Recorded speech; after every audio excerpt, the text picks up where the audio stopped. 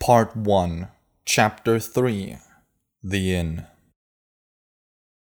He didn't quite remember how he got to his strategic position, but he was at his usual table in the back corner of the inn's tavern, surveying the crowd over several empty mugs of beer. He tried hard not to hear the visiting bard from Braeside, though it was at least a change from the local minstrel Tomani, the baker's girl, who actually sat at Noom's table just then. I was trying to make a connection before the show, find out what it's like to be a traveling minstrel. He wanted some alone time in the prep room, said I could join him after his set later on, so I thought I'd grab this sweet loaf here from Pop's shop, though he might... Kid, Noom interrupted. That's not the sweet loaf he's looking for. He held up an empty mug. Get me another. Aye, Noom. She was a good kid, he thought. Nice voice, awful songs. They often chatted at the tavern since she performed there just as regularly as he visited. Her experience here left her a little less naive than most, but that wasn't saying much in this town. She had big ambitions fueled by the transients, and he pitied her eventual hard breaks following the footsteps of fools. She'd be better off baking the bread. People always need bread. He looked up and rolled his eyes as the innkeeper came back to his table with not a drink, but a plate of food, then served and sat down across from him. He was a wide man with a kindly demeanor, currently interrupted by flashes of pity and guilt, and also on the town council. Cutting me off already, Gitko? Gitko sighed. Just a suggestion. Look, Noom, it wasn't my idea, but the severance was. Stop looking for forgiveness, Gitko. Everybody in town loves you, including me. He poked at the beef and potatoes with his fork. Gitko stood, clapped Noom on the shoulder with a smile. Anything you need. Noom nodded with his head down, and Gitko went back to his busy room. It was especially busy tonight. Half the town had come out to gawk at the trio from Witham. They had acquired a room and made their way back to the tavern after Noom had entrenched himself. The townsfolk quickly swooped on them with a mixture of questions, advice, offers, subtle ridicule, awe, and shimmering prejudice. He hoped the youths were finding what they sought, and their paths weren't being paved by everyone else's good and bad intentions. Across the room, Aiden seemed to be eating it up, and Dev asked a lot of questions. Omega spoke cordially, but looked uncomfortable. She started looking in Noom's direction through these goggles with increasing frequency, until he put his back to them by moving to the other side of the table. Finally, Tomani came back with another pint, then flitted off, presumably to pursue the Braesider. Noom shook his head and disappeared into his beer and his thoughts for a time. He gradually relaxed, and the comfortable din of the tavern receded to a distant murmur, then near silence. Sensing the oddness of that, he snapped his eyes open. The girl, Omega, was sitting across the table from him. Not quite yet scared, he looked around. The tavern carried on the same. Nothing seemed different, just quieter. Despite the wrongness, he thanked the gods that at least the music was quieter. He turned back to his beer and the girl and her goggles. She moved to take them off. Don't, he said. She paused, then put her hands down. She started, This town is full of dark light. This room, it's so bright that I can barely see. Except you. I can see you like it's daylight, or whatever is really in here, firelight, flickering. He took a gulp of his beer and waited. The Senex. It means sage. Everyone tells us you're the town's sage, the old wise man. He broke out laughing.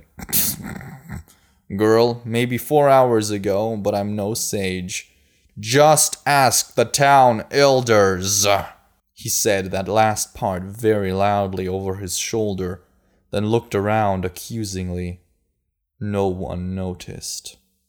And I'm not old, he muttered, turning back. Yes, I tell so-called adventurers what I know about the Hollow, hoping to keep them from disappearing out there on some damn fool quest, but they shut their ears when I try to talk them out of it altogether. So listen close, girl, and I'll tell you the sagest wisdom I've ever given. Take your friends back to Whitham or farther, as far away from here as you can. Build a life, have kids, become a cranky old town elder. Get-Go! Another round! He huddled back down on his empty mug. No one responded to his call. He turned and saw Get-Go about 8 feet away, cleaning the bar. No one can hear us, said Omega. Most think I'm still over there. She nodded at the table with Aiden. Or using the outhouse. Crap, muttered Noom. I shouldn't be able to do this here. We're inside the berm. Not that far. He was intrigued and a little nervous. But you know that because you've been farther, haven't you? She paused. We took some detours. Not advisable, according to my sage wisdom. We know that now. That's why we need you. You're the only one who can help us find the dark... Stop. Don't say that title here. At the well, I told you of local superstition, but it's more than that. It'll get you and the others dead, and not in one of the nice ways. But why? Are they dangerous, evil? We don't even know what they are. We just know you have to help us find them, and if you don't, there's nowhere far enough to run for anyone. He mused on this while trying to pull another sip from his empty mug. The Senex of Elocand and the you-know-what. And your sense of doom? Where did you hear of such things?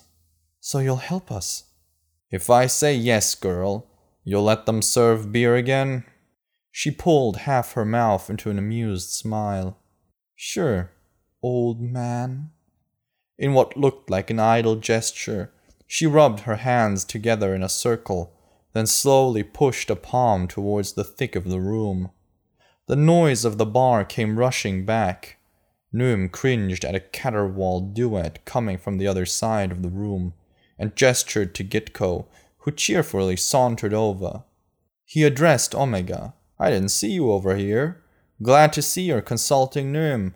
He knows more about the Hollow than the rest of us put together. He leaned in and winked. But don't tell anyone I said that. Especially him. Don't want him to get too full of himself.